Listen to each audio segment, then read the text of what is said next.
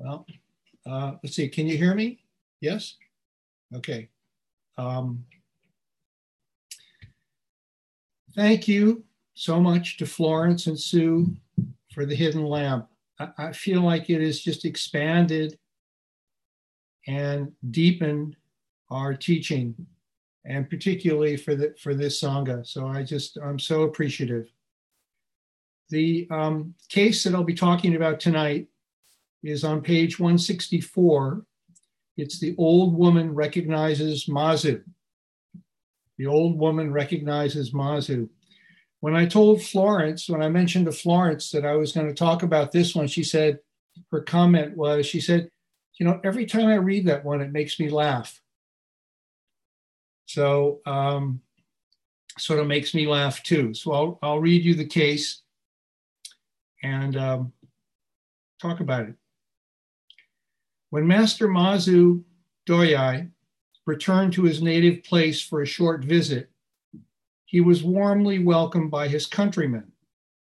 But an old woman who used to be his next-door neighbor said, "I thought that all the commotion was caused by the visit of some extraordinary personage. In fact, it's none other than the little chap who is the son of Ma, the garbage collector." On hearing this, Mazu improvised the following poem. "I advise you not to return to your native place, for no one can be a sage in his own home. This old woman by the side of the brook still calls me the garbage man's son." So Mazu was a great teacher, very well known, many, many disciples. And I thought to myself, is this a story about Buddhism?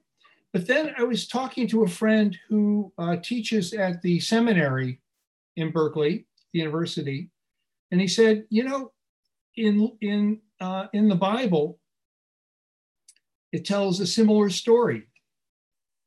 And the story, it's a commentary on Luke 4:24-30. And the little excerpt goes, "The gospel is a second part of the scene in the synagogue in Nazareth where Jesus officially announces his mission as Messiah, Savior, and Liberator. The first reaction was one of amazement that Jesus, their townsman, could speak with such power. Where did he get it all? There was amazement, but no real faith in him. Familiarity had blinded them to his true identity. Basically, they reject him. For them, he is just Joe, the carpenter's boy." Jesus says he was not surprised by this reaction. Quote, "No prophet is ever accepted in his own country." So who is this guy Mazu? One of the major teachers, not in our lineage, but really we follow his stories, we follow his koans, we follow his teaching. But he was more in the school of that developed into Rinzai Zen as a sudden awakening school, whereas Suzuki Roshi has led us more into a gradual awakening school. He was a Dharma grandson of Huineng, the usefully illiterate shaper of Zen as we have it today. He studied with Hongren, the teacher of Huineng, who transmitted to Huineng. And after transmission, he traveled widely in China, as was the custom then. He was known for his strong desire to shock disciples into awakening.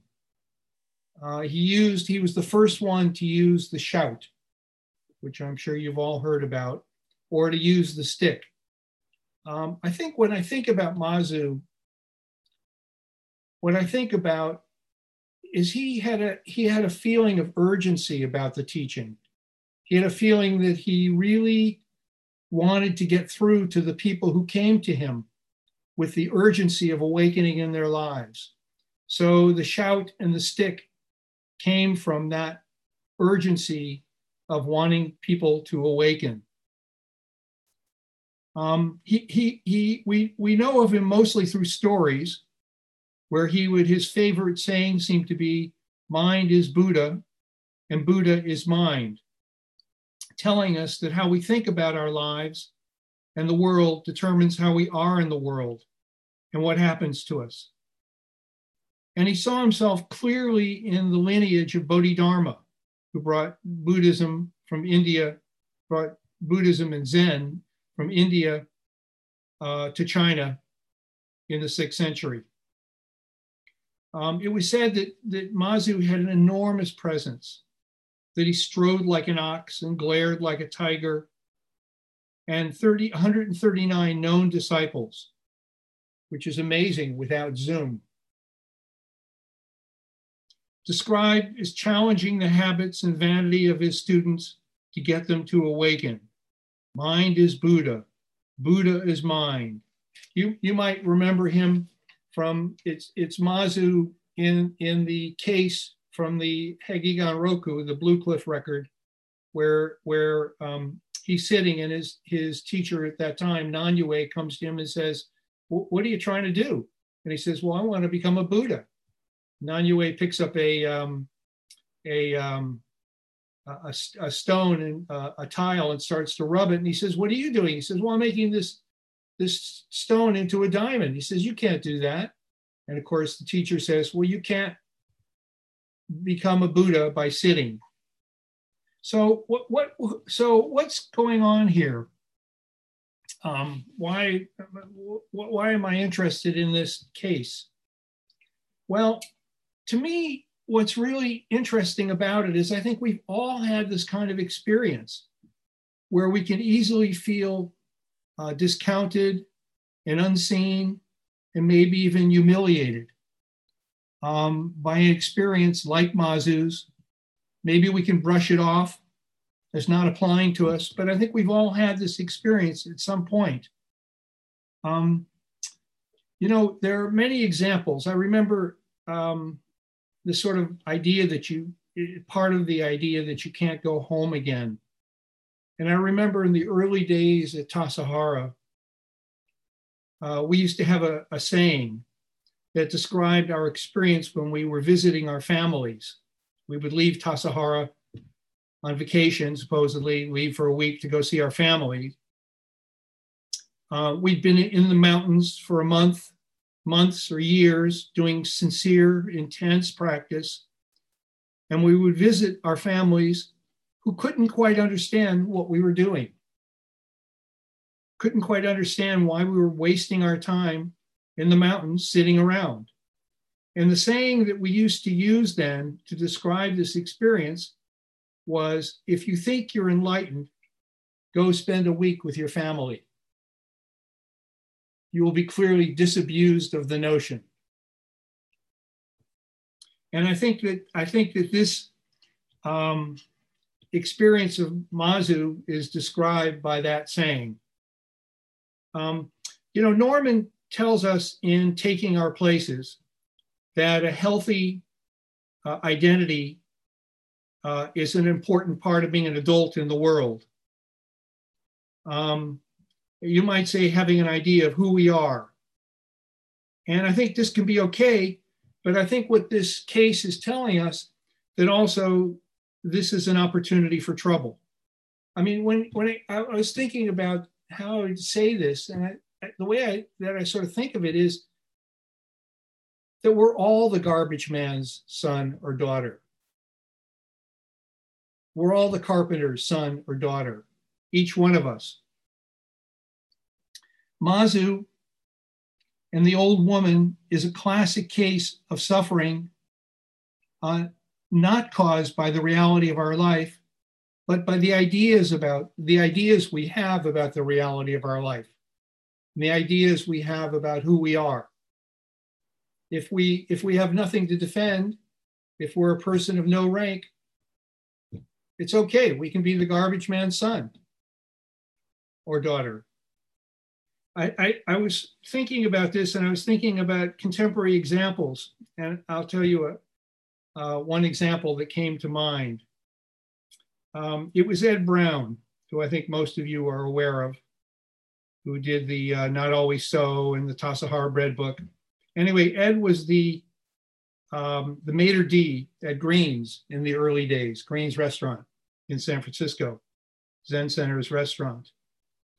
And he said that he would repeatedly have people come to his maitre d' station wanting a special table or special treatment. And what they would say is, "Do you know who I am?" And after a while, he had heard it so much that he joked as saying that all these people don't know who they are. They're asking me who they are. They're saying, "Do you know who I am?" "I don't know who they are." "Do you know who you are?" So he thought that, he thought that was sort of a classic case of amusement. And I was thinking also this question of identity and how, although identity is necessary, I think, to function in the world and to be a healthy adult, how identity also can get us into trouble, how we think about who we are. And I was thinking about my own experience. The first time I drove across the country, I was in New Mexico, and I picked up a couple of hitchhikers. And these hitchhikers said to me, "We're going to this place in Bakersfield where there are a lot of people living. Why don't you come with us? You can stay there for a couple of days and then go on to California." So we drove to Bakersfield, and the place they took me to was the headquarters of Cesar Chavez. And there were a lot of campesinos there, and they were involved in organizing farm workers. So they said, "Fine, you can stay for a couple of days, no problem." And so we had dinner, and then I was at that point in my life, I had been teaching college for 3 years at a community college on the East Coast. And I was pretty proud of myself, pretty feeling like I had achieved something, like I had proud of myself, had some security in my identity. And after dinner, the director came over to me and said, "Would you please mop the dining room? Clean the floor, mop the dining room." And I thought to myself, my first thought was, "Do you know who I am?" And then quickly, I realized what my mind was doing, and the fact that it was about to get me into trouble. Of course, I said this to myself, and I was actually ended up being, I feel like for me, it was a moment of awakening, a moment of realization of how comfortable it is to be a person at that moment without rank, and to be just mopping the floor. So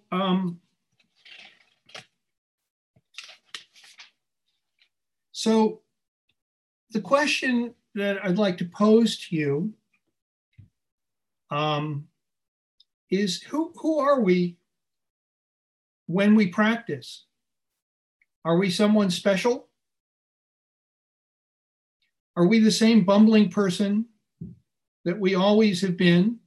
Or have we learned from the Dharma something about life and how to function in life? How does our sense of identity change with practice is the question I'm focusing on. Are we more attached or less attached to our idea or description of who we are as we become more serious about practice? How attached are we to our identity? Can we tolerate being ordinary? So what about you? How has practice changed you? How has practice changed your identity to yourself?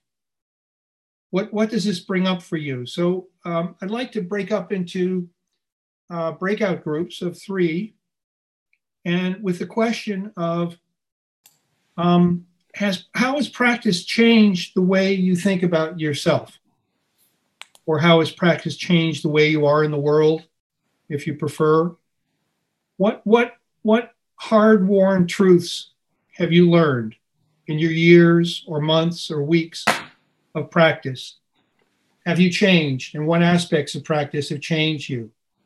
So I'm going to ask Jane to break us up into groups of 3. And why don't we take 5 minutes each and talk about how we feel we've changed, or if you're uncomfortable, if that feels too exposed, talk about some other aspect of practice. And then let's come back together. Then we'll give you a few minutes to talk amongst yourselves, and then let's come back at why don't we come back at 8 o'clock, okay? Okay? Thank you, Alan. Good. Okay, so identity, what is it? How does it get us into trouble? Are we all the garbage man's daughter or son? Thank you.